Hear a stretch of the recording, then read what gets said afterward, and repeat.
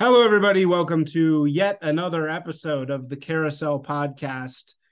Day before Thanksgiving. I'm actually going to release this today, Nathan. That's something I didn't just Oh, say to you because I want to hit that hot Balenciaga news cycle while it's right. fresh. I'm here with one of my favorite people in the entire marketing world, a man named Nathan Baker. Hello, Nathan. Hey, well, that's very flattering. Thank you. Nady Bakes. Um, Definitely the favorite person I've ever hired. And I'll tell you something, man. I've hiring people is fucking impossible. It's especially for Will. I run this based marketing agency, um, trying to be, and it's so hard to hire people. But you came out of the woodwork a while ago and are really, really good at what you do, which is communication strategy genius. You work Yeah, for yeah. Genius. That's a little far. I wouldn't go that far, but I do what I do. I do my job. I'm good at what I do. Okay. yeah, I'm good at what I do. Um, and yeah, you work for global brands, huge global brands, but let's not name any of them, but brands you would know.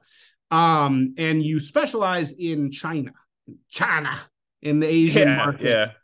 So Um, a lot of brands you don't know too from China. Yeah, those as well.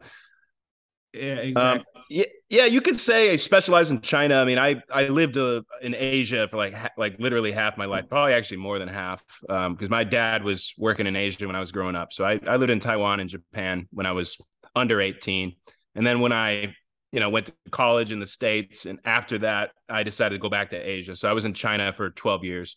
And that's when I got into marketing. My dad was in marketing, and I didn't study marketing or anything, but I always liked the psychology, kind of sociology aspect of studying people. Why do people do the things they do? Why do people think the things they do? How can you influence people, get them to, get them on your side? That kind of stuff like interests me. So that that got adapted into a career in marketing. And in college I did a little thesis on like consumer culture in China and stuff. So I had a bit of academic experience there, but I'm not like, I didn't go to school for marketing. I just kind of got into it, was at the right place at the right time. This is when social media was really starting to boom. And I kind of saw the rise of the China side of that. And then saw the rise of Chinese companies expanding globally. So I sort of was there in the beginning when Chinese brands really started to do a global push. And I was working with a lot of them, doing social media campaigns and things like that on a global scale. So that's kind of like my work background. But I don't live in China anymore. I live in the States, but I still work with folks in Asia, China, Japan, Taiwan, which is an inalienable part of China, depending on your point of view, or maybe it's not.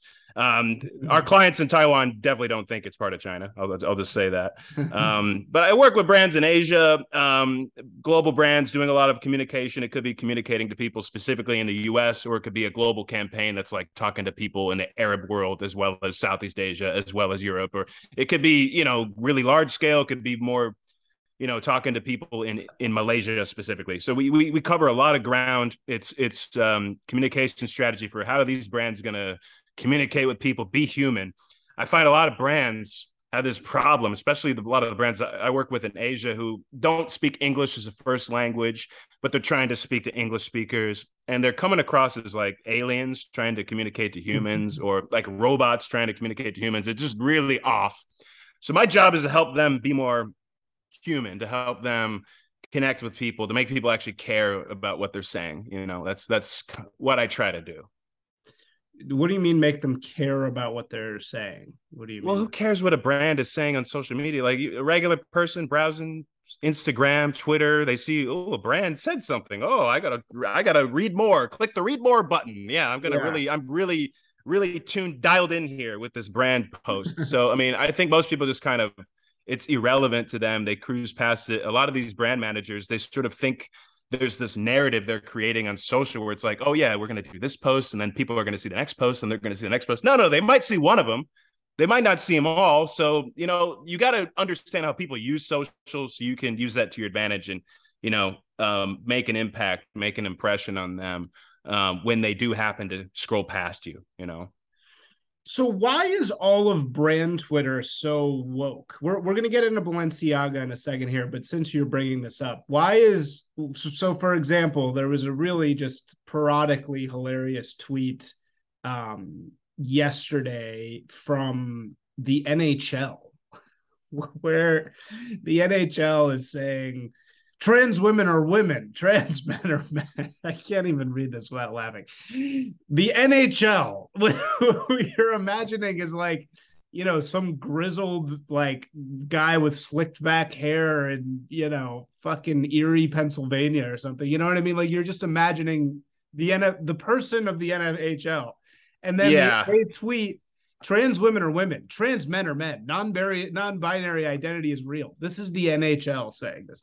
Like, Yeah, nobody how the brought up fuck does how does non-binary.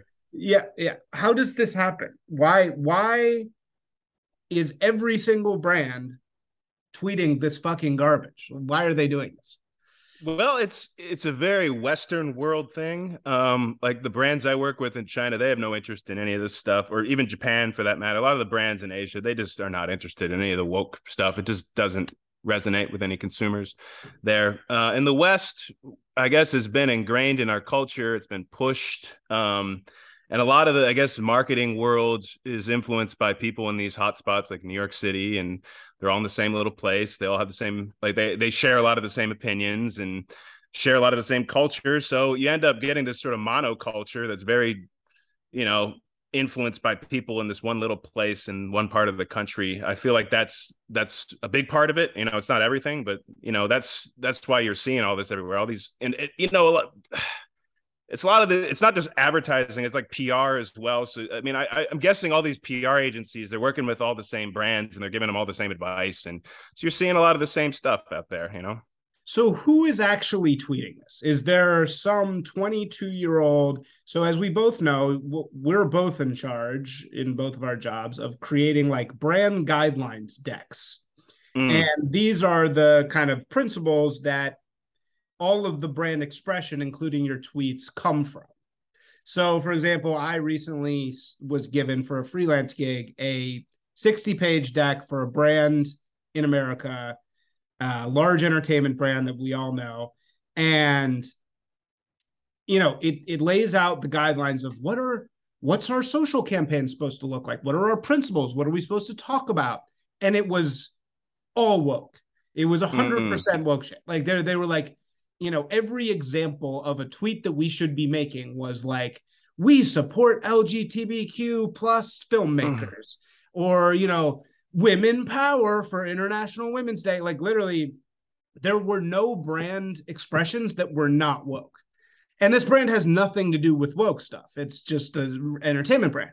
So somebody higher up is making that agenda come down, right? Yeah. And Yeah, for then sure. so who's doing that? And then who's doing the actual tweeting? Is there some like 23-year-old PR person who's sitting around tweeting for the NHL who is getting a deck that says like, let's trans women are women. You should talk about this for the NHL. Like, who is doing that? So if I were to guess, I would say there isn't a trans women or women like guideline in the NHL social. If I were to guess, there isn't like something that specific, but I think they have a social media manager. I can't tell you how old they are, what they look like. I mean, I could guess. I would assume they're in their 20s. They're probably younger. I'm not going to call them an intern. Sorry, somebody's. Yeah, no, not an Sorry intern. about that. I got. Yeah, I don't think that's like kind of that old meme. It's like, oh, what intern tweeted this and is going to get fired now, blah blah. Yeah. But yeah, probably somebody young who has those beliefs, and they thought they would insert those beliefs into the NHL's Twitter experience or whatever. I don't know. I mean, I would guess that that's true, but I'm guessing they probably have the support of like senior management or something. It's like, well, we're not going to make them delete this because there's nothing controversial about what they just said. We should support this. So, I mean, there's probably some kind of brand value where about inclusivity and all that would protect this person tweeting that, even if it wasn't, kind of the normal thing they're supposed to say. But it made a lot of noise, and I think a lot of social media managers, especially like American brands on Twitter, they take risks. They take a lot more risks than the brands in Asia do. And sometimes it gets them in trouble. Sometimes they go viral and everybody's talking about it for 2 days. And then we move on to the next thing, and then somebody else goes viral. That there's that kind of room for risk that I think brands in America like to play with. And then a lot of the time it's like, just some kind of tedious woke stuff. And here we go again. And I don't know, it's all very boring to me now. A lot of that kind of that style of brand communication, the woke stuff. Well, like brand Twitter, that's what this is called. It's like Yeah. sassy yes queen brand Twitter that's like woke and in Mm-hmm. a gay voice. And I think the NHL was sponsoring some kind of trans hockey league. Uh, Oh, and so that's why this came out. That's what well, this is about. So right. it is taken a little bit out of context, but it's just so hilarious because it's like, who is getting to these people? Why is sports such a place where this agenda can find roots? It's like, it seems like every sporting league, we'll get to this later in terms of all the ridiculous things that World Cup teams are doing. Yeah. Um, Yeah. but it just seems like sports is a place where this agenda can find purchase.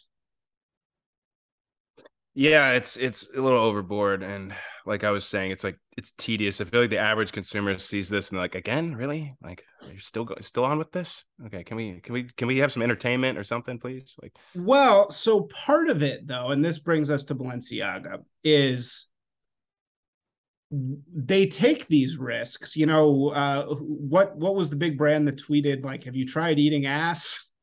oh god, yeah, who was that? Yeah, I know what you're talking about. It's probably one of the fast food brands or FMCG. They're always the ones Right. tweeting the nasty stuff. Yeah, Yeah, or the really feisty stuff, and or like the Postmates bottoms menu, like this really yes queen shit.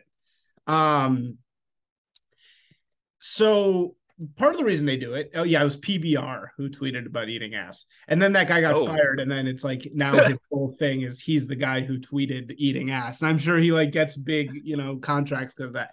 So I think that these PR sort of flare ups are intentional, right? I mean, I think in a large part the reason they're taking risk is because they want to be the center of the news cycle for mm. 48 hours, right?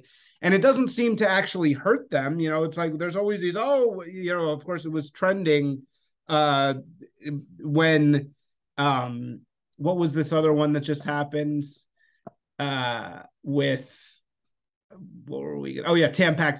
This Oh Tampax thing. yeah, Tampax yeah, just tweeted, "You're in their DMs. We're in them. We're not the same." Thing saying, it's like, oh, sassy, funny. And then there's the of course there's the BoomerCon female hashtag boycott Tampax in response, yeah, right? Which trends on Twitter. The bottom line isn't damaged. They don't ever, they're like, oh, their stock price lost $3. That's $80 billion this week. And then it goes back up the next week. They don't actually yeah.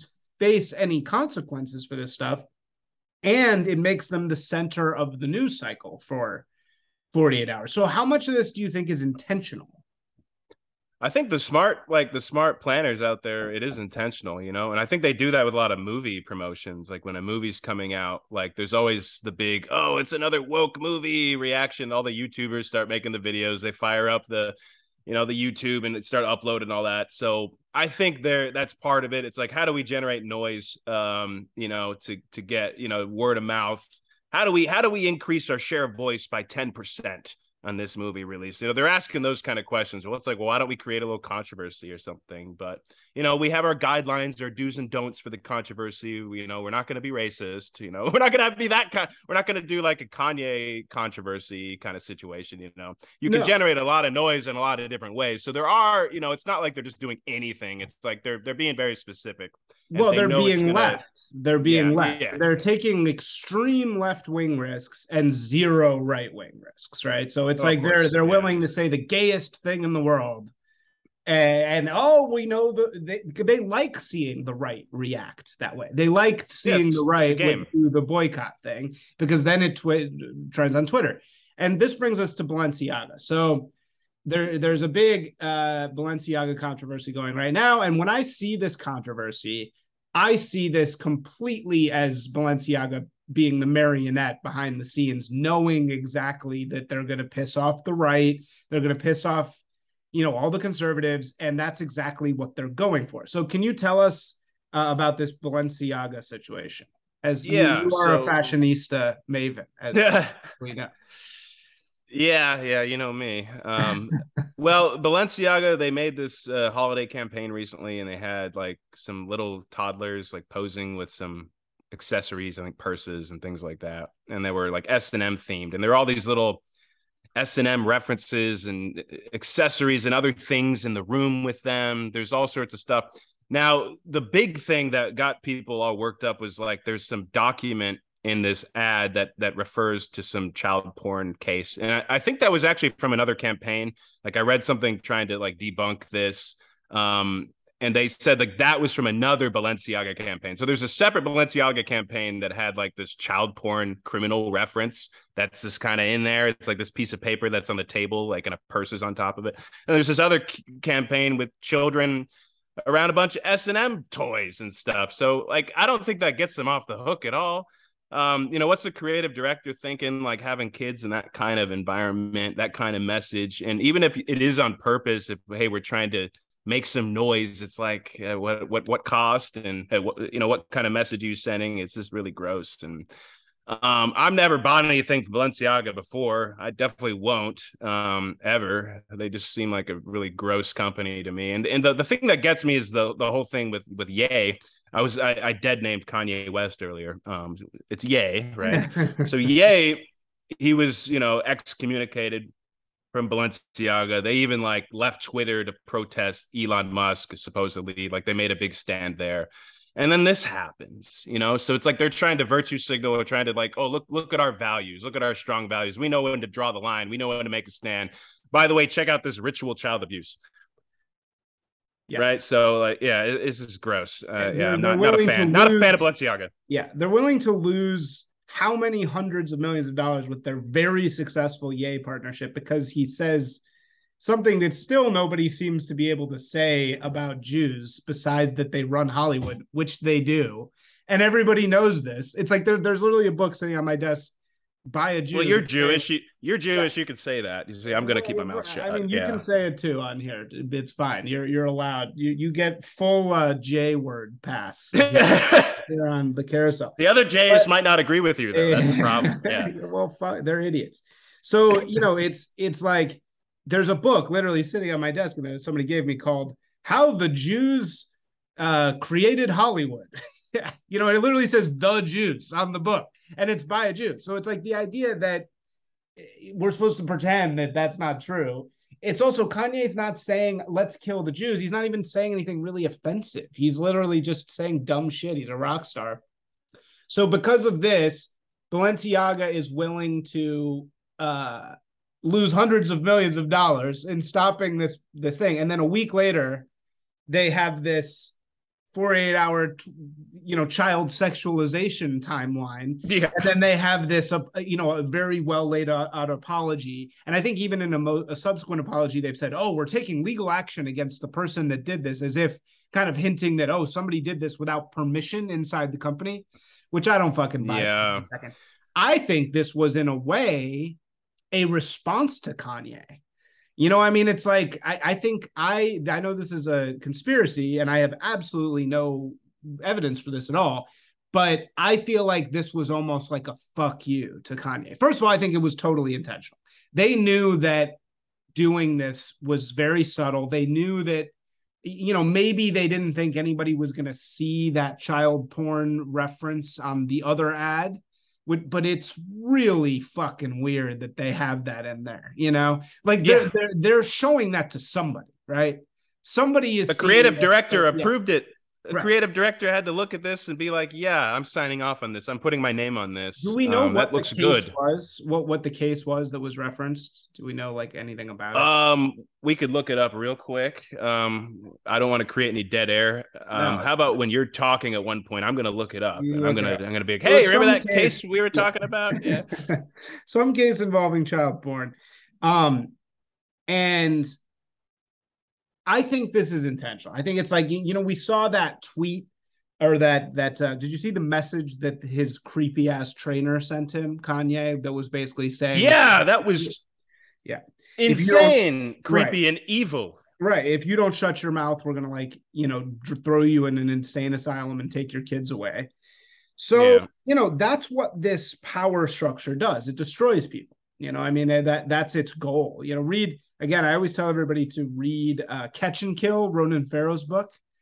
And Ronan Farrow's book, it does an incredible job of showing when this system wants to destroy you, how it acts. Because Mm. Weinstein, Black Bloc, this Israeli, a personal espionage organization.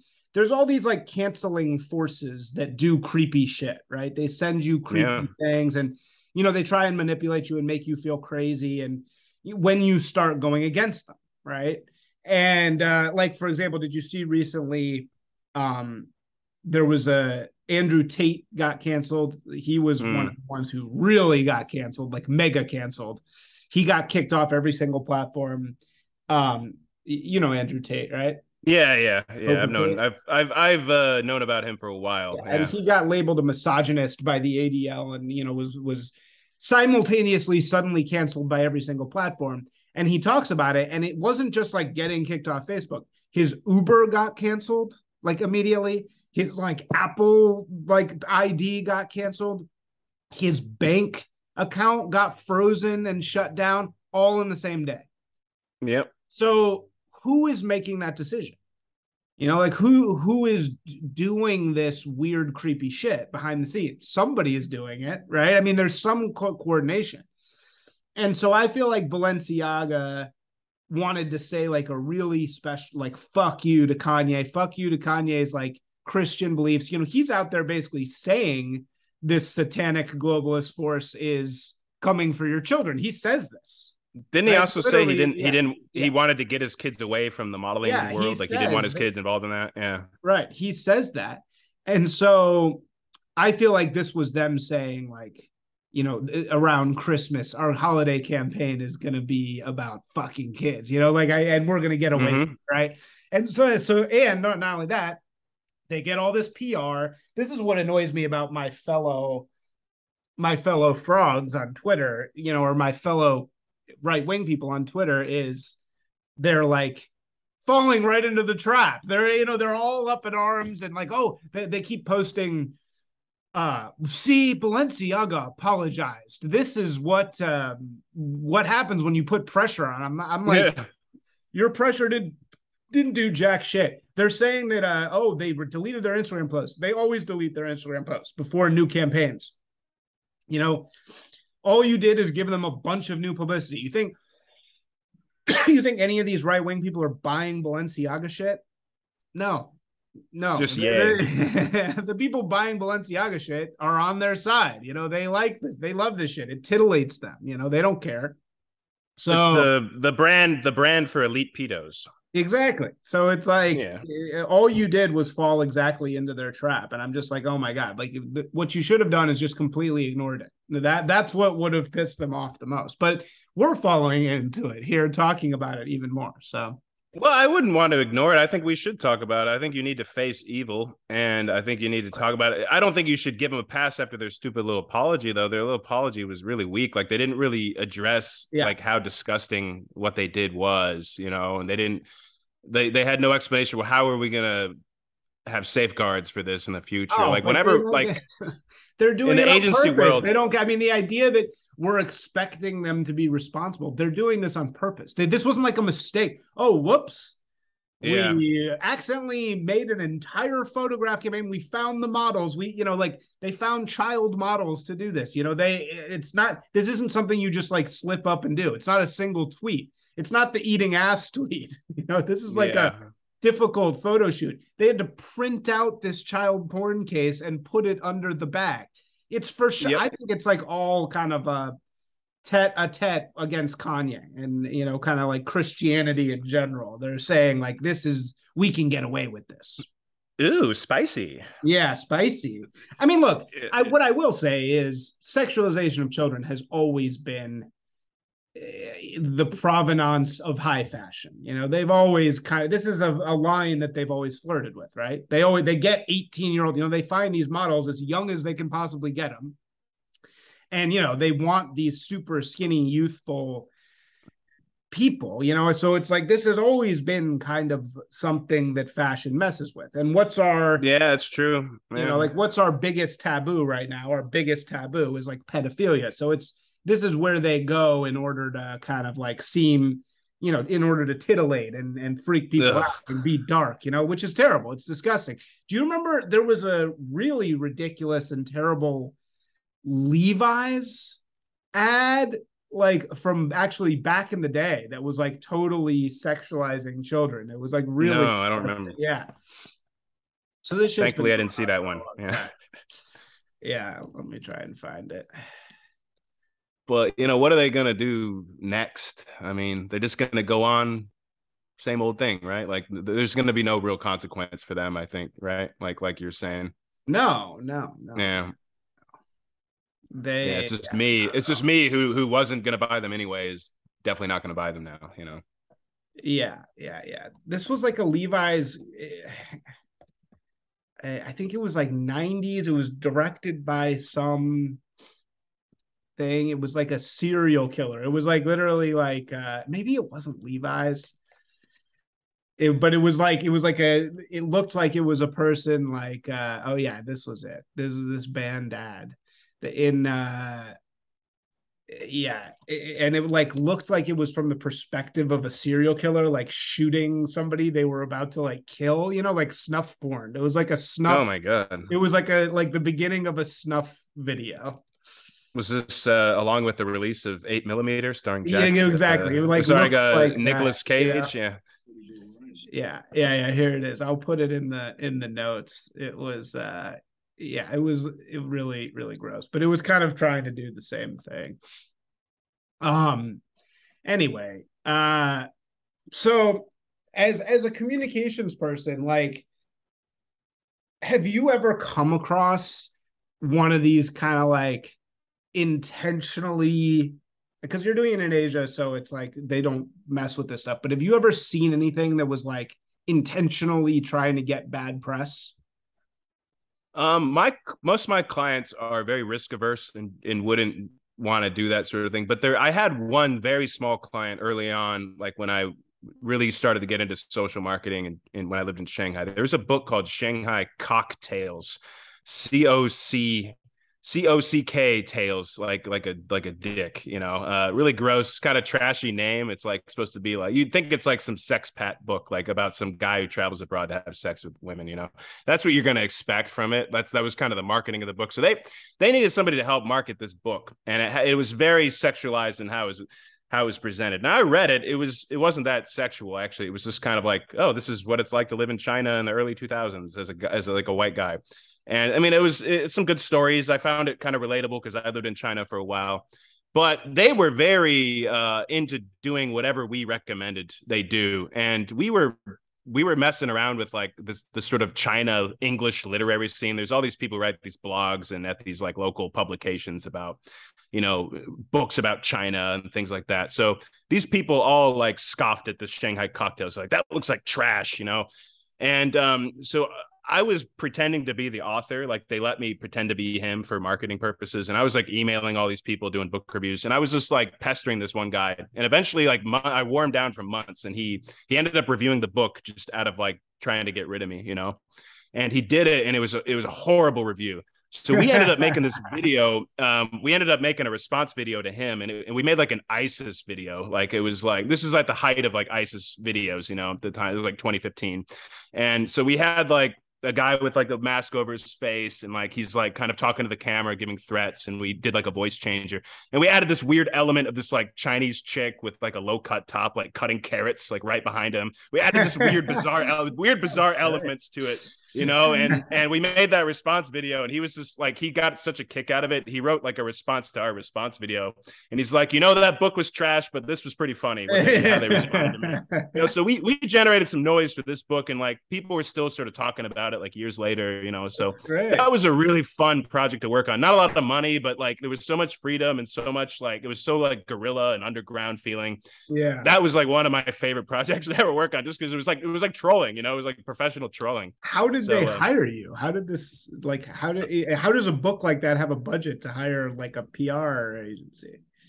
My boss knew a guy who was helping promote the book, who's like kind of this like American mover and shaker real estate investor in China. He didn't write the book, but he like knew the writer. He's like buddies with the writer, and he was helping sort of do a lot of the business management. So he knew my boss. My boss kind of put me on this project, and that's how it all came together. Nice, very cool. Yeah. Yeah, so I don't know, any final thoughts on this Balenciaga thing? It's disturbing, but I feel very baited. Like I feel like I mean, it's like one thing to get up in arms about it, but it's like people really need to learn that like, your boycott shit, your pressure, it doesn't do anything. No one cares. Nobody's gonna not buy Balenciaga. You're not hurting Balenciaga by tweeting about this in any way. Yeah, it's more like morale building for our side versus their side. It's like, look what they're doing over there. Can you believe that? Yeah. Come on, let's get fired up, guys. Like, look at them. They can't do that. So it's more like cheerleading almost, for like right versus left cheerleading. I feel like that's what a lot of these moments are. It's just like it's like a rallying point. Yeah, totally. So what do you think? I mean, do you think that they actually are run by pedos? Or are they just doing it? I mean, like, are these guys I think they're around? Are these guys? I think there's some pedophiles? I think there's some pedos in some of these companies. I heard a story. I can't say who it is. I mean, I probably should but I can't verify the story. That's why I don't want to say it. But There was a guy who worked at a very big 4A agency in China. And I heard stories that he used to go to Sri Lanka to have sex with little boys. I heard this story. And I wasn't sure if it's true, but I heard it from a very trustworthy source who worked in the industry and kind of knew everybody in the ad industry in Asia. And I think there's a lot of creeps in a lot of these companies who are high up, and they're psychopaths or something. And there's that whole research about how like a lot of CEOs or a lot of executives are psychopaths, and a psychopath might not have a problem having sex with a child. So there you go. Well, and it might also be kind of like a word is bond thing. It's like how men traditionally bond over, banging women. It's like they're when you get to that level of power, there is something to the idea that they're bonding over this ultimate taboo. It's like they can do the ultimate taboo. They've done everything else. They have the power to do whatever they want. And like, this is the one thing they can't do. So it's like as Pizzagate, going back to Pizzagate, like, do I think that there was actual children in the basement of Cosmic Pizza or whatever the hell in Comet Pizza? Yeah. Do I think there was actually like children tied up in the basement of Comic Pizza, or what is it? Comet Pizza, Comet Ping Pong in DC? Yeah. Like, no. I don't think Hillary Clinton is, actually injecting adrenochrome. But if you look at the Instagram posts of the guy who was running Comet Ping Pong, he was for sure signaling pedophilia. Like, it was very obvious, like, it's like, he's a real creep. Go back and look at his shit. It was like, there is no person that could look at that and not be like, okay, this is really fucking weird. Like that doesn't prove anything. What is maybe he is just a creepy pedo. And, that also happens to be a hangout of DC power players, whatever. I think a lot of lines were drawn that weren't there. It actually ended up implicating a friend of mine. No. That's how I found out about it. I was actually way ahead of the Pizzagate curve because I had written an article about a friend of mine for an old client, and we started getting like thousands of hits on this article.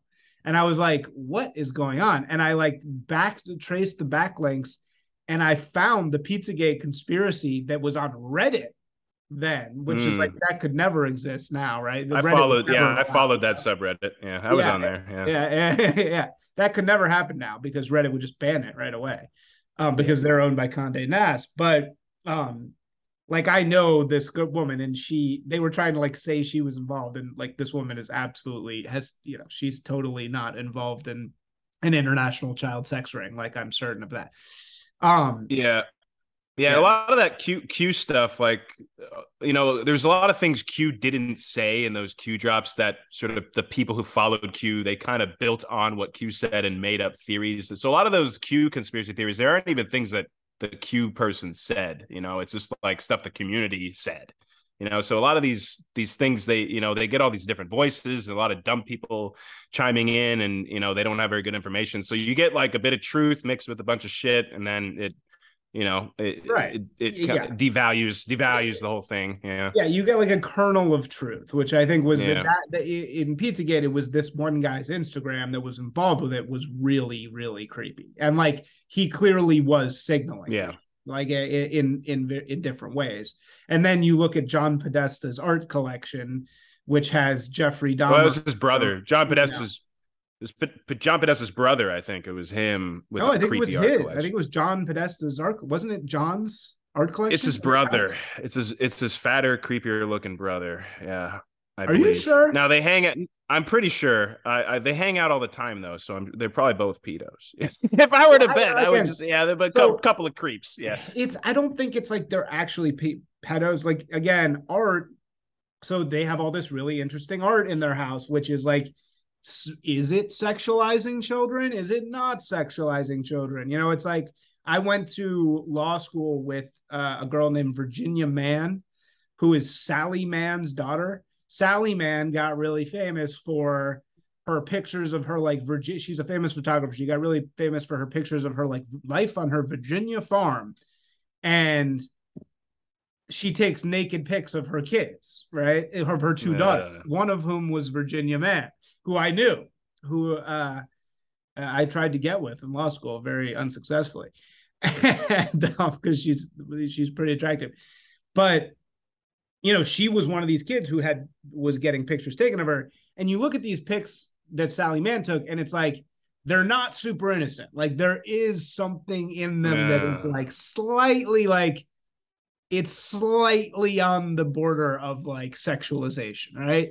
Mm-hmm. So this is something that art has always done. Art is always messing with taboos. This is the ultimate taboo. And I do think like somebody like Podesta, he's having the Jeffrey Dahmer victim statue in his house. Like in the high art world, it's like that's really gross and disgusting, but it's also like high art people are always doing this. They always want this like creepy, slightly creepy thing. Like that it always has this edge, this slightly creepy edge to it. Which I don't necessarily think means they are an international network of pedophiles, right? It just means that they kind But of it means they're all Satanists, though. Yeah. No. well, right. No, I mean they in a way. Maybe they Yeah, are. sure. Yeah. Well, right, because they're going to this border. They want to transgress. They want to transgress. And they have to transgress more and more and more in order to like get their fix, which is satanic in a way, right? If you can't, if you don't have the discipline to control yourself and you're just going deeper and deeper into these disgusting things, yeah, that in a way is Satanism, right? I mean, that's the definition of it. It's sadomasochism. You're having to go further and further into the darkness in order to feel something. Yeah, doesn't sound like a great time. Hey, what was your take on that whole thing? Pizzagate. Well, yeah, I mean, it was like I was saying before, there was a lot of sort of nonsense mixed in, and probably a lot of that might have been intentional to, because there probably was some truth. I mean, I think look at the Epstein stuff. There's elite pedophilia stuff going on. There's people that are getting away with it, and there's people that are probably being intimidated or murdered behind the scenes to cover it up. Like all this, I mean, there's gangster stuff here we're talking about. Yeah. It's so like large scale yeah. gangster shit.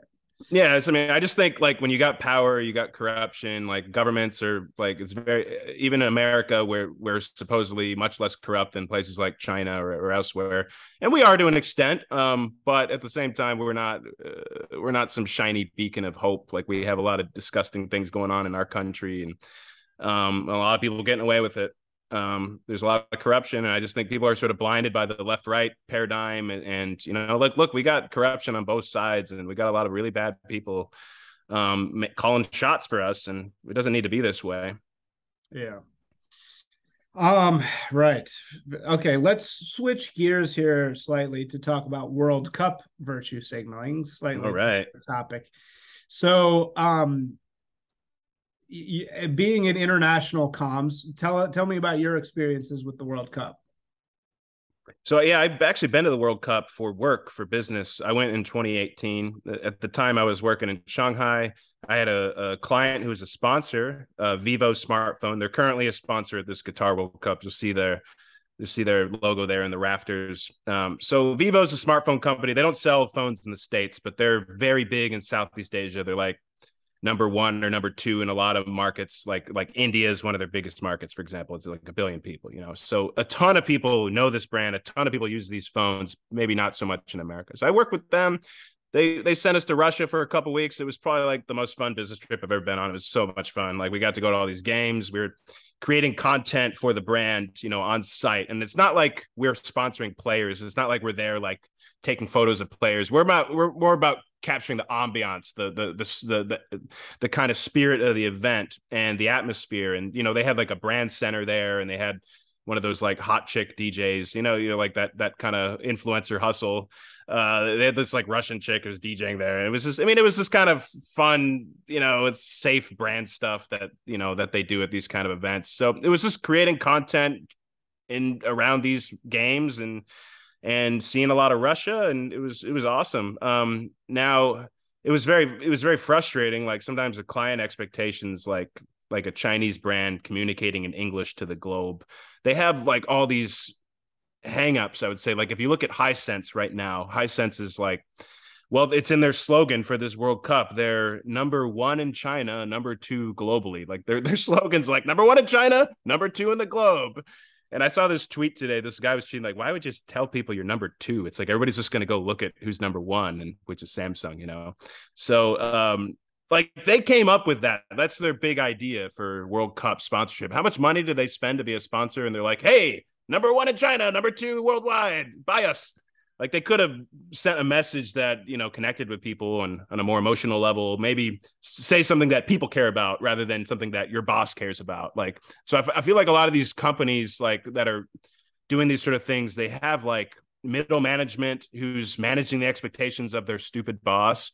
And like the boss doesn't really have good ideas or doesn't really know what they're doing. They don't even speak English, but they're in charge of like global marketing or something. And, you know, you find this a lot with companies in that part of the world. So my experience with World Cup was a lot of fun, but there was a lot of frustration for some of the kind of typical China meets the world advertising hiccups, you know. Right. So was there what year was this? 2018. Okay, so recently. So was there a lot of virtue signaling type shit there? Was everything rainbow flag? Was there so actually most of the virtue No, it was signaling Russia. we're seeing, yeah, right. They didn't do that shit. So most of the virtue signaling we're seeing now is kind of actually more the teams than the brands, right? Yeah, or the brands that are boycotting. Yeah, I mean, there's those, and like But what brands Lucozade. are any brands boycotting this? Well, yeah, some British brand like Lucozade is one of the British ones. It's like a drink, like a vitamin drink, and they pulled all their advertising out of it. They're one of the ones that's like they kind of stuck to their guns, like, hey, we have these values, we're not going to support this, and so they really pulled all the advertising. They're not associated with it at all. So there, you know, that was a PR story. That, you know, that's a story that makes some noise. Oh, we're pulling out. They Yeah, actually, but then with like BrewDog, like wasn't like BrewDog in the UK. They basically like we're not going to do ads or we're not going to sponsor it or we're not going to do something, but they still have like brick and mortar bar locations, and they're still showing the games at the bar. So they're still having some association. So they're trying to virtue signal, but they're not really pulling completely out. They're like, well, the people still want to watch the game. They want to drink my beer. Come on in. It's like, Yeah. so, there's a lot of these inconsistencies. I mean, I'm not on with the woke stuff. It's not my thing, but I do appreciate consistency. Yeah. Like if you have values and you stick to them, I like that. But Coca-Cola, they're like one of the biggest sponsors, and what they do all this internal training stuff that's very much D&I related. They probably have some diversity officer calling a lot of shots in terms of how employees should act and behave, what trainings they should go do. So they have all this stuff about their values, like these are the values we need to uphold, and it's important that every one of you employees also upholds those values. By the way, we're sponsoring Qatar World Cup, where they don't allow gays to marry, and in fact they might even chuck stones at them if they were to catch them in public. Now we are sponsoring that event, but I would like you to attend. Don't forget, we have a D&I training on Monday. I would like you to be there 9 a.m. Yeah, so like that's I that kind of inconsistency is so like give me a break. The hypocrisy really is drives me crazy. Yeah. So we actually haven't. So besides these couple small brands you've mentioned, we actually haven't seen a ton of like brand action. Yeah, I think there's a few of them are signing up for the pledge, the human rights pledge that they have to give money to some organization that shakes them down. The human rights pledge. Yeah. They signed the human rights pledge. Good for them. Yeah, right. Whereas like the money goes to certainly doesn't go to those migrant workers. I'll tell you that, because then they don't have to be migrant workers anymore. It is, the hypocrisy is just really astounding. And nobody had the balls to actually pull out of the event. No big brand was like, oh no, we're not going to do this. Some little brand. Yeah. Yeah, it's sort of like, well, the people are there, like the people that like soccer, the many hundreds of millions, they didn't choose to bribe anybody or get bribed, so maybe they try to justify it in their head. Well, the people still are watching. They had nothing to do with this FIFA corruption. So we're going to put our brand where the eyeballs are. But then you could say the same about Twitter with, like, if you have a problem with Elon taking over, a bunch of brands pulled advertising there. And then they're struggling as a result. But it's like, well, hey, the people are still there. The people had nothing to do with that. The users are still on Twitter. Your beef is with Elon. So it's like the same logic. It's like, why are you pulling your money out of Twitter, but not the World Cup, right. that kind of thing. Right. Well, and it always comes down to the same line, right? They're always in support of the liberal causes and always not in support of the nationalist causes, basically. Right. So they're always willing to sacrifice in one sense and not in the other sense.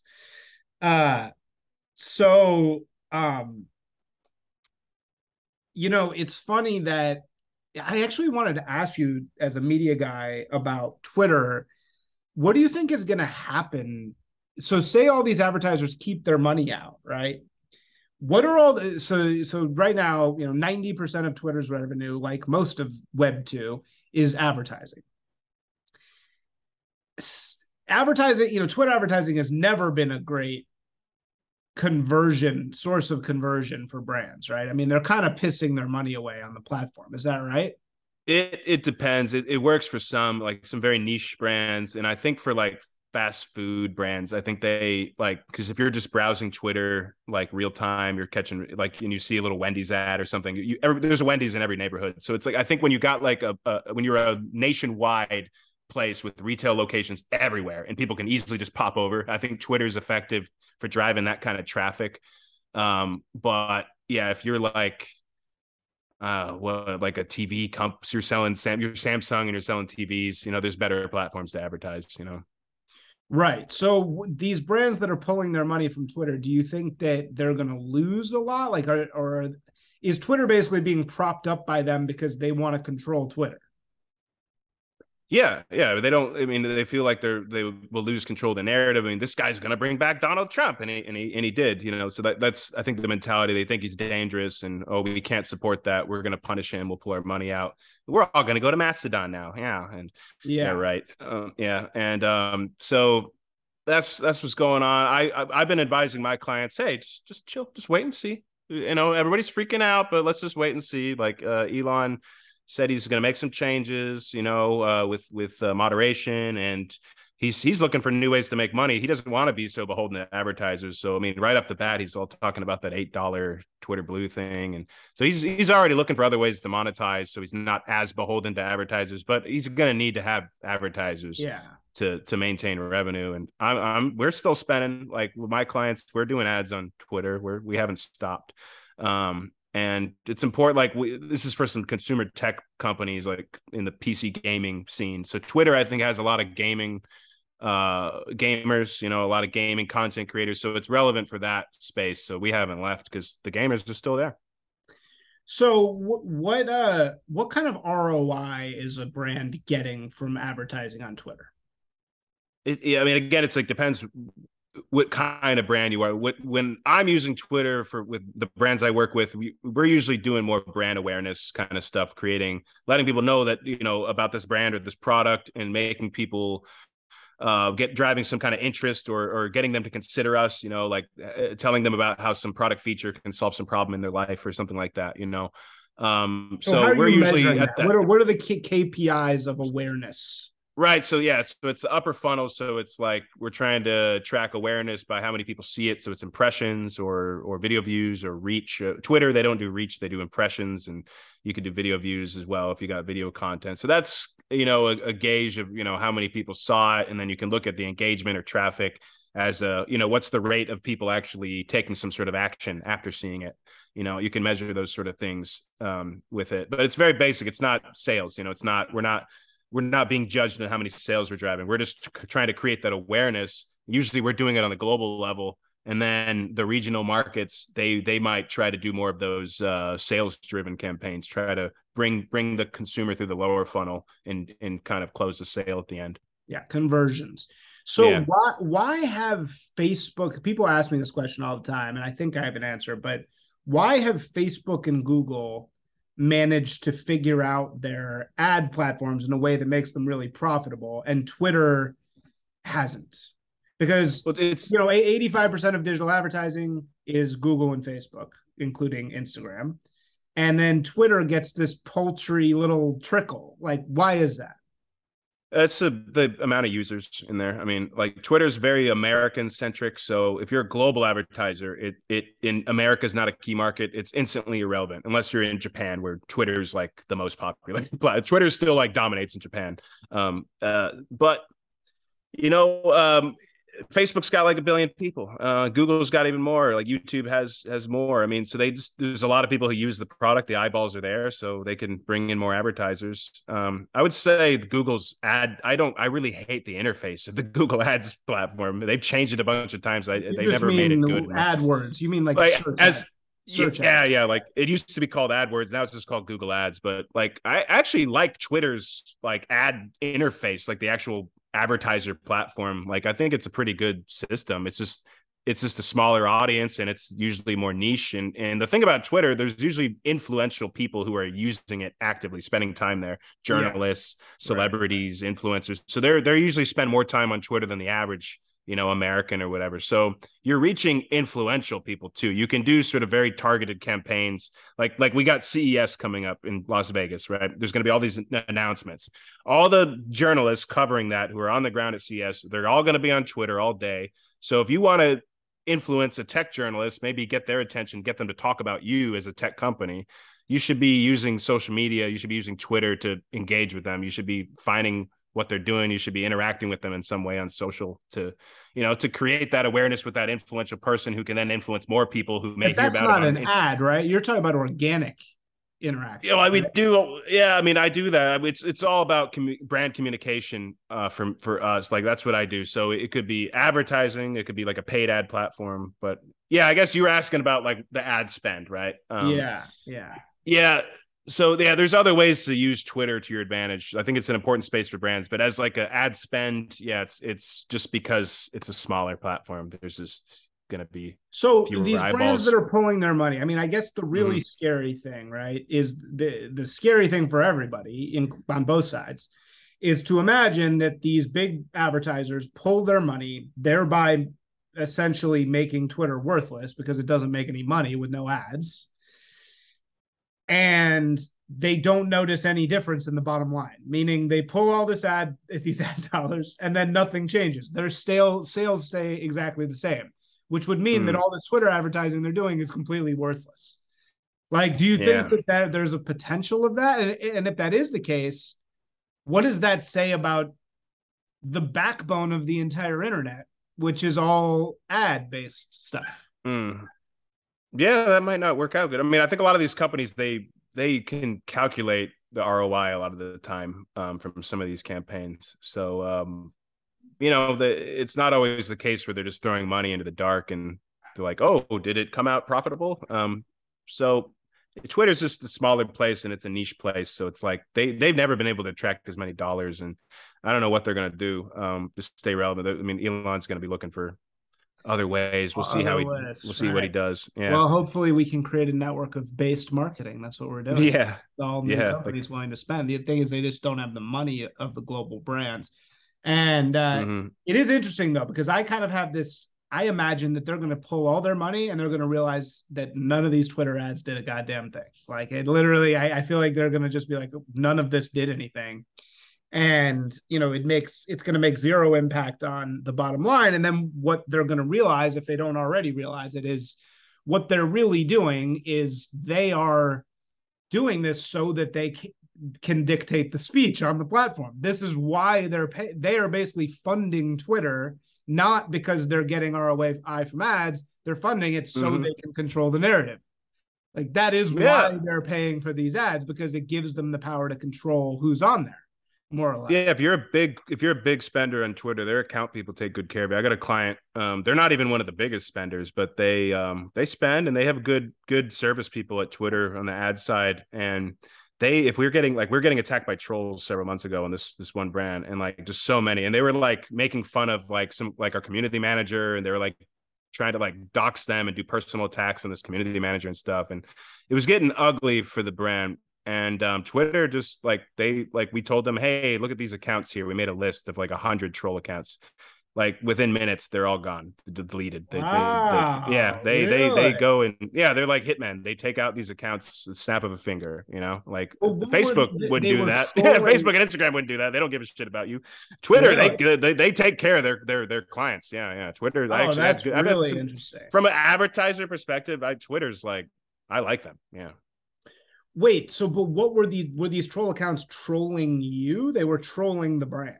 The brand, yeah. And honestly, I was like, my advice to the brand was like, well, let's just ignore them or lean into it and have some fun. That was my advice. I'm not the one who's like, go ban these accounts. I'm not that kind of guy, but like that's what the client wanted at the end. They're like, no, we want to like just get rid of these people. But Twitter did it for them. Were these accounts though? Like, did they have existences besides to just troll? Were they entirely just like trolling? Was their whole purpose just to troll the brand? Yeah, there's a subculture of people who just troll brand accounts, and there's some kind of there's the whole lingo they have where it's like blocked equals I own you. Like they all like write that in their profile. It's like if you're a brand and you block me, it means I owned you or something like that. That's like, so they get off on like getting blocked by the brands, causing a stir. And there's some kind of a lot of them are fans of this rapper named like NBA Youngboy or something. I don't know. There's some association with him, with this community. I don't know. I got introduced to this community because they started trolling one of our brands, and I thought it was kind of funny, to be honest. But my client was not happy about it, and they're the ones who pay the bills. So what do they do? And what do they do? And what does it have to do with NBA Youngboy? I don't know what it has to do with him, but they all like reference him in their profiles. I don't know why. I tried to do investigation into why, like maybe this guy's a troll. I don't know. I don't actually know why, but like there's this whole like community. I bet they got a forum or a group chat somewhere where they coordinate. Because like we'd ban 100 accounts and then the next day they'd respawn. They're like probably the same people with a new account. They get a burner phone, verify their account with Twitter, and I know a lot of trolls, like, and they like to coordinate on Telegram.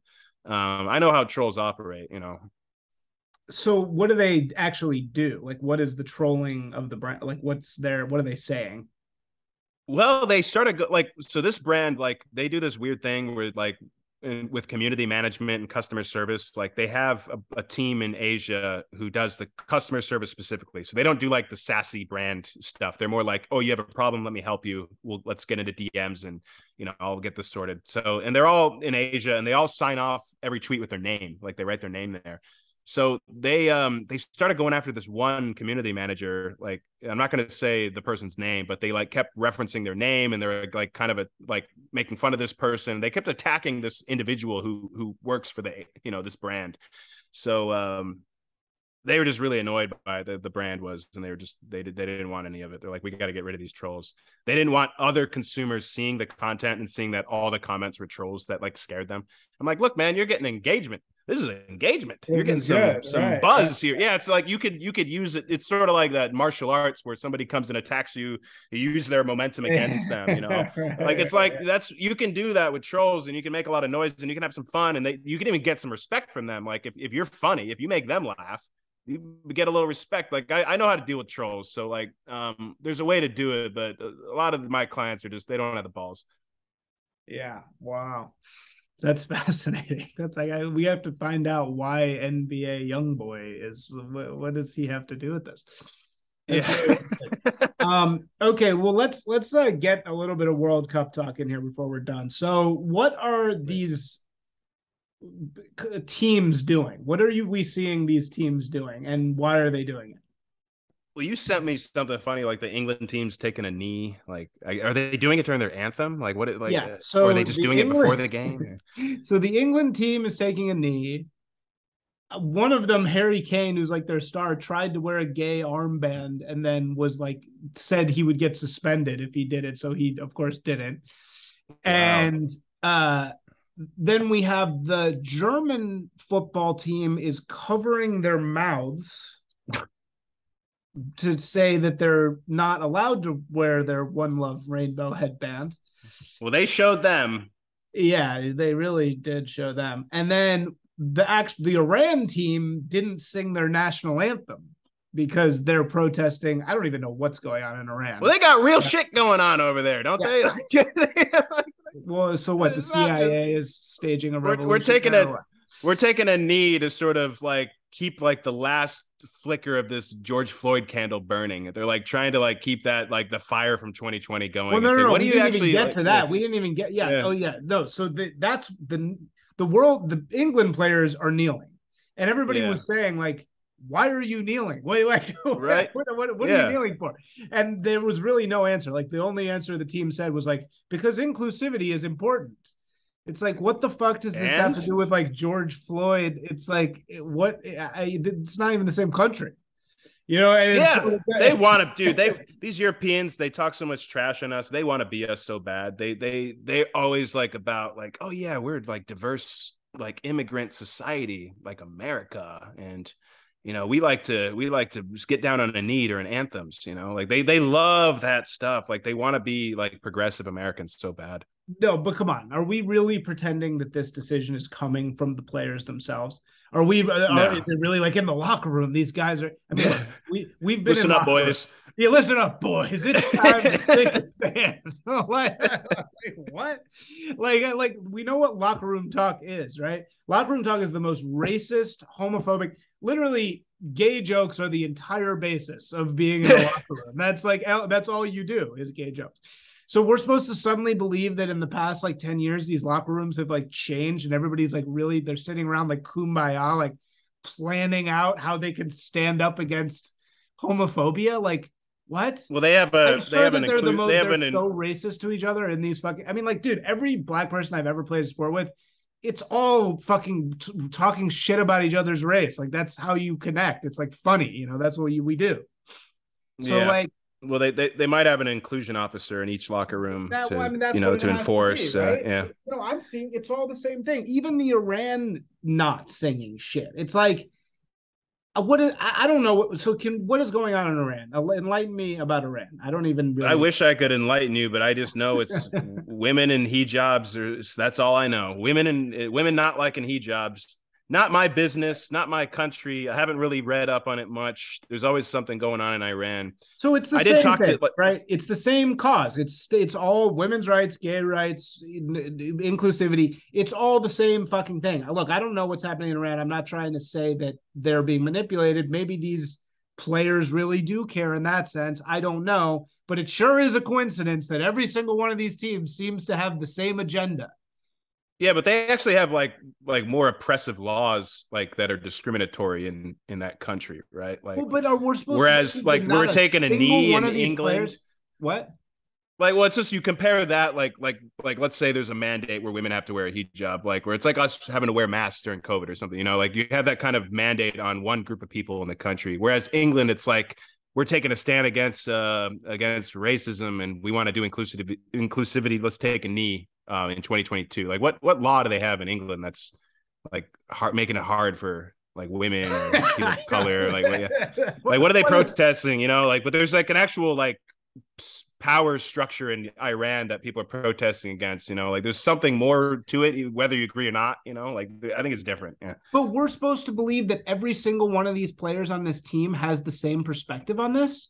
Like, aren't these players from the common people of Iran? Surely there are many Iranians who believe in Islamic law.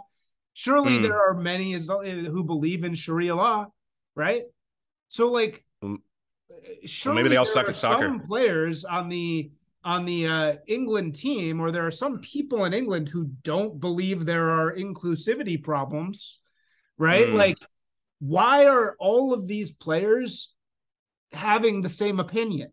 Like aren't don't these players, aren't some of them conservatives? Aren't some of them believers in Sharia law? Like, what? Who is forcing them all to have the same opinion? We're like pretending. It's like kind of like the Kyrie Irving thing. We're pretending that every player in the world has the same opinion about politics. Yeah. Like, why? Yeah. Why is that happening? I don't know. I wish I could tell you. Like, I guess Weird. I mean the coaches got to be on board, but there's probably a higher influence involved. It's like, you know, there's a whole thing like we got to generate some PR. You know, a lot of these are publicity stunts and things like that. Like we need to create that World Cup moment. Yeah, Yeah. that's what it is. They're trying to create a World Cup moment with that This show. is our World Cup moment, Oh, and we're gonna take a stand. We're here, yeah, we're here, and we're queer, and we're still here, even though we're queer. We didn't boycott it, but yeah, yeah, right. We're here and we're queer and we're trying to stand up and say something, but we're not actually, it's just so strange. It's like they were like, this is how we can say something. The brands can't skip it.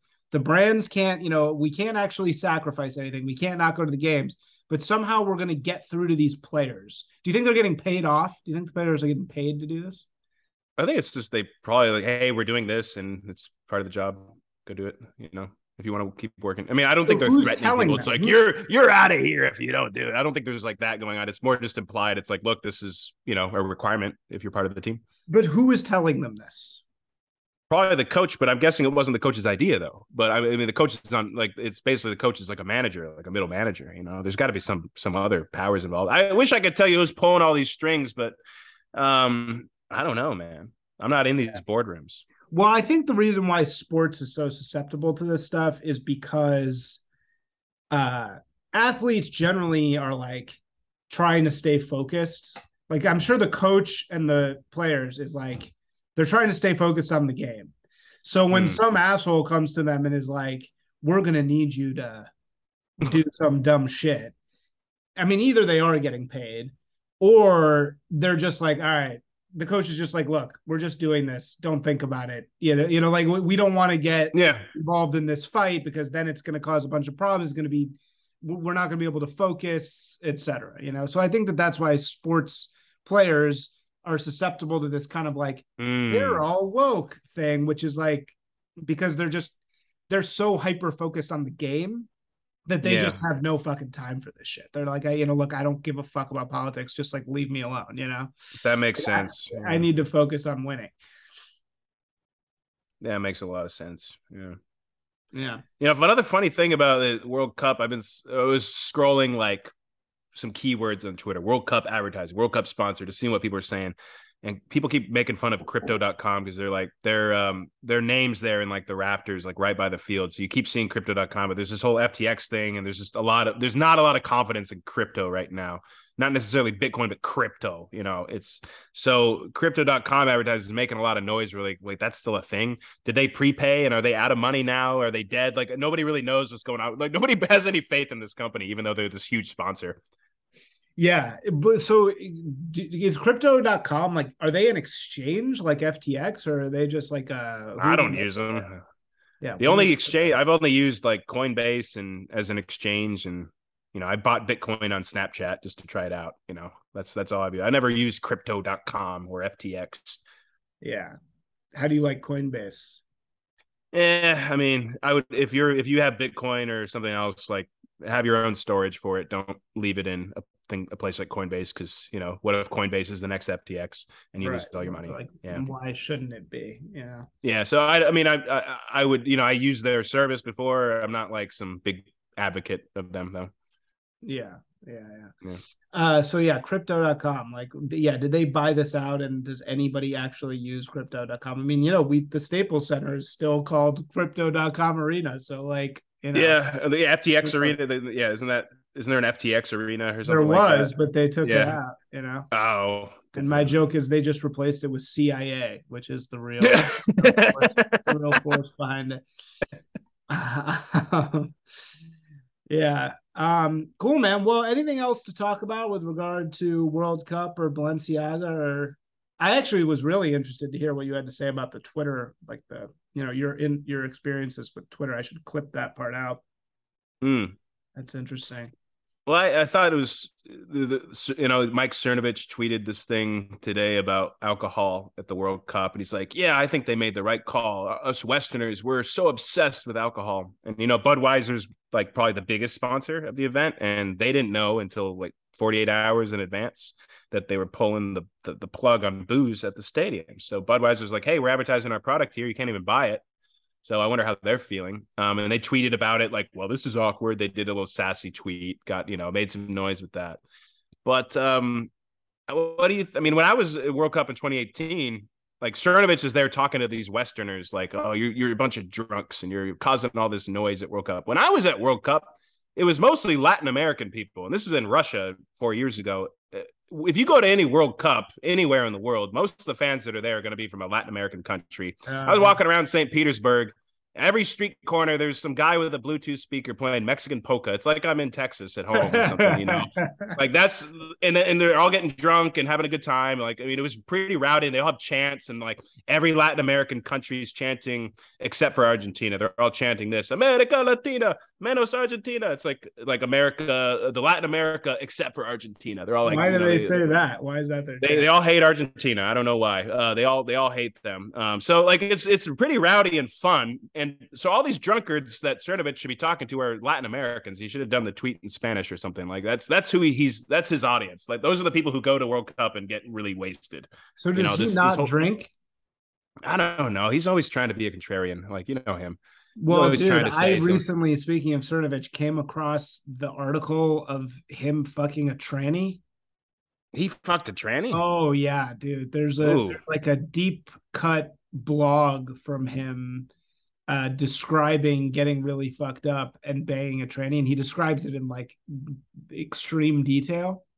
And he tries to pass it off as I was really drunk, but it's like, no, bro, no. And like I was really high on oxy or some shit. And I'm like, dude, I've been as drunk and high as you could possibly get, and I have never had sex. I would definitely not have sex with a transsexual man.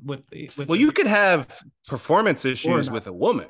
Like if you're with a woman and you're not turned on or attracted, how are you gonna make it happen? And he's drunk. And he's on, what is he on drugs too? I mean, drunk, that doesn't help. That doesn't help with the equipment, either. So he was able to pull it off, perform. Right. And he's, oh man, I was just drunk. I had no idea what was going on. It's like you can tell he wants to admit it, like he wants to get it off his chest. So he kind of describes it in this way. But man, I can't get it out of my head. I don't know, man. I don't know about Cerno, but a lot of these dudes are questionable. But he, hey, he's seemed to figure out how to make money on it, so good for him. I mean, I follow him. I think he says interesting stuff from time to time, but I sure he's like one of those guys that can kind of be annoying, and I think he likes to piss people off. He likes to get that reaction. He likes So to are be you that good contrarian at, role. he's like very, I've been working with a guy who I Mhm. won't name, like on the Will Twitter, just trying to get that back going. And are you like, this guy who I'm working with really is great at Twitter. Like he understands Mm. exactly like when to tweet. You retweet here, you quote tweet, you don't retweet, this is the account you want to go after. Are you good at this shit? Like, do you understand because for me, like, I do not understand the dynamics of Twitter at all. Like I've managed to like grow my account to like 1,200 people, but that's really just from Substack, people finding. Mm. Like I don't understand. Are you good at like the ins and outs of understanding Twitter? Well, I only have 900 fans, so on my personal account, so I'm not like some Twitter like savant or anything. But the thing is, I don't treat my personal Twitter like work though, and I'm You so if don't I'm tweet a using lot. Twitter, it's yeah, I You don't don't tweet a really lot. tweet that much. Yeah. Yeah, I don't tweet a ton. If I feel like I got something to say, I will. But like I do some replying, and I usually if I look at my stats, like my best performing tweets, the best performing ones are always like a reply to some bigger tweet. And I know how to make a reply like get some action. And that's a lot of the stuff I do with brands is like, no, you need to be in there replying to people. You need to be interacting. That's like that's how you get cheap impressions on Twitter is just Yeah. being in the reply section. So And what's your reply strategy? well, you got to look at like a tweet that's starting to rise. It's not like already prominent. It's like starting to come up and rise, and then you got to be one of the first to respond to it, and it's got to be a witty response. So because everybody likes to look at the replies on Twitter, that's one of the user behaviors. So everybody's looking for that funny reply. So if you are more visible in the replies, and people start liking and retweeting your tweet there, you could get more eyeballs in the reply than the original tweet if it's good enough. So how do you find the original rising tweet?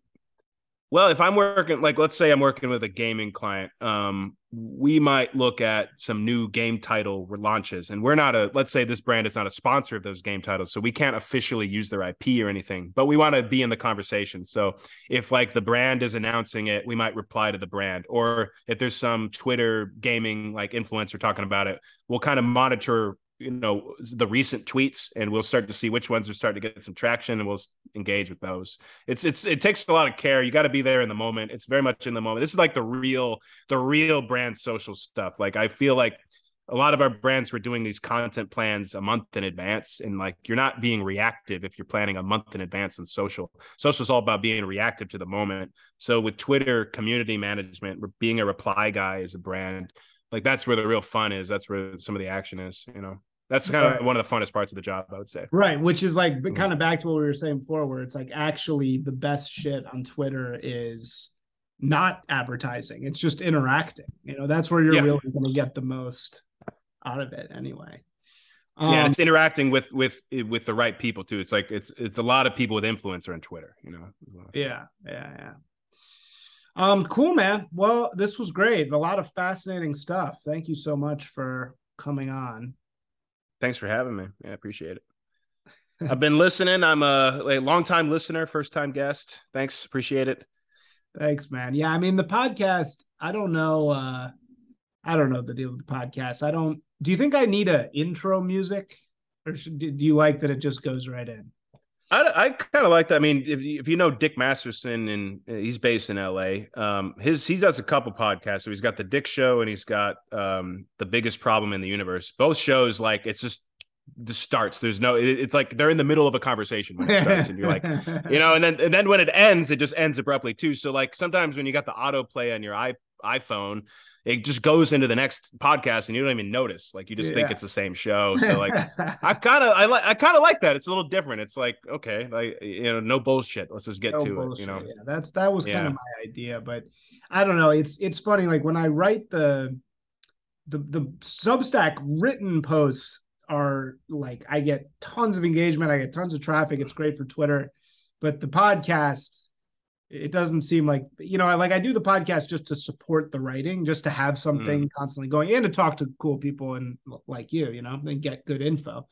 But yeah, it's almost like the podcast is kind of procrastination for the writing. You know what I mean? So it's Mm. like part of me thinks like maybe I should just do less podcasting, but I don't know. My advice now, this might be hard to gain an audience over time, but I would do the podcast live. Like what we're doing, this becomes a live stream, and that way Yeah, you're just do giving a live people stream. like, you get the fear of missing out. It's like, oh, it's live right now, I better tune in, they're going to say something wild, and that like a lot of live streamers, and then it becomes interactive. You have an audience, they comment, so you can react to the audience in real time. So the podcasts, it becomes a bit more fun, I think, when you have the audience. Though if you have like two viewers, might not be as Well, but and do exciting. you think Yeah. do that on YouTube? YouTube, Twitch, Rumble, a lot of alt tech platforms now too. Yeah, so like do it on Rumble and then just like share the link on Twitter or something, right? That's Mm. how you do it. Yeah, yeah. So being on a platform where people could sort of like that are already there, like Rumble, people might already be on Rumble. They see somebody's live, so they might tune in. So you get that discovery angle, and That's then a you good get your own idea. audience. Yeah, like then you have your own audience where you just push the tweet, Telegram account, push notification, Yeah. all that kind of stuff. Mm-hmm. Yeah, I mean, we did do one. I did do one live stream, and we had like 20 people on there participating, which was cool. I actually did it as a Twitter space, and then we just recorded Twitter space, Yeah. And then I posted it um as a podcast. Would you then post it as a podcast afterwards? Is that what people do? They Yeah. like turn the live stream, then they post it. Yeah, like my buddy Ethan Ralph, like he does the kill stream. That's what he does. Like he's streaming sometimes 9-12 hours a day. Wow. And yeah, and he doesn't put everything into like the podcast feed, but he's got a show. Yeah, he puts it in there. So like, the next day or 2 days later, people might get the podcast feed. But but the excitement is live, because there's a whole fear of missing out angle when you're live.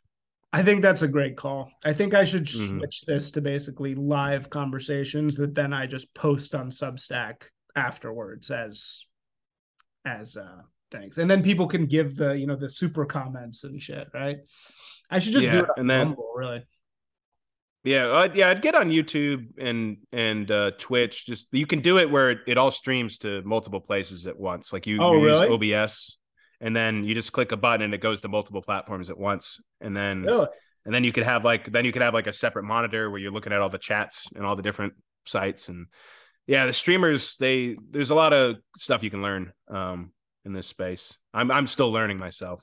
So you can stream to YouTube and Rumble at the same time? Yeah, that's what Ralph does. He streams to Cozy TV. That's like a members, like you have to be invited to stream there. He streams there, Rumble, and then he used to do YouTube and Odyssey, and he does Rockfin too. Wow. Yeah. All right. Well, good advice. Cool, man. Well, thanks for coming on. Stay in touch. And yeah. Nate, well, where can we find you, Nathan? Oh, you can find me on Twitter at Natey Instagram at Natey NATEYBAKES. It's a nickname my wife gave me a long time ago. That became my social media handle. So any social media, you can hit me up there. I don't always post, so it is what it is. You'll see me every now and then. Yeah. Cool, man. Well, thanks for coming on. Talk to you later. Cheers, dude. Thanks for having me.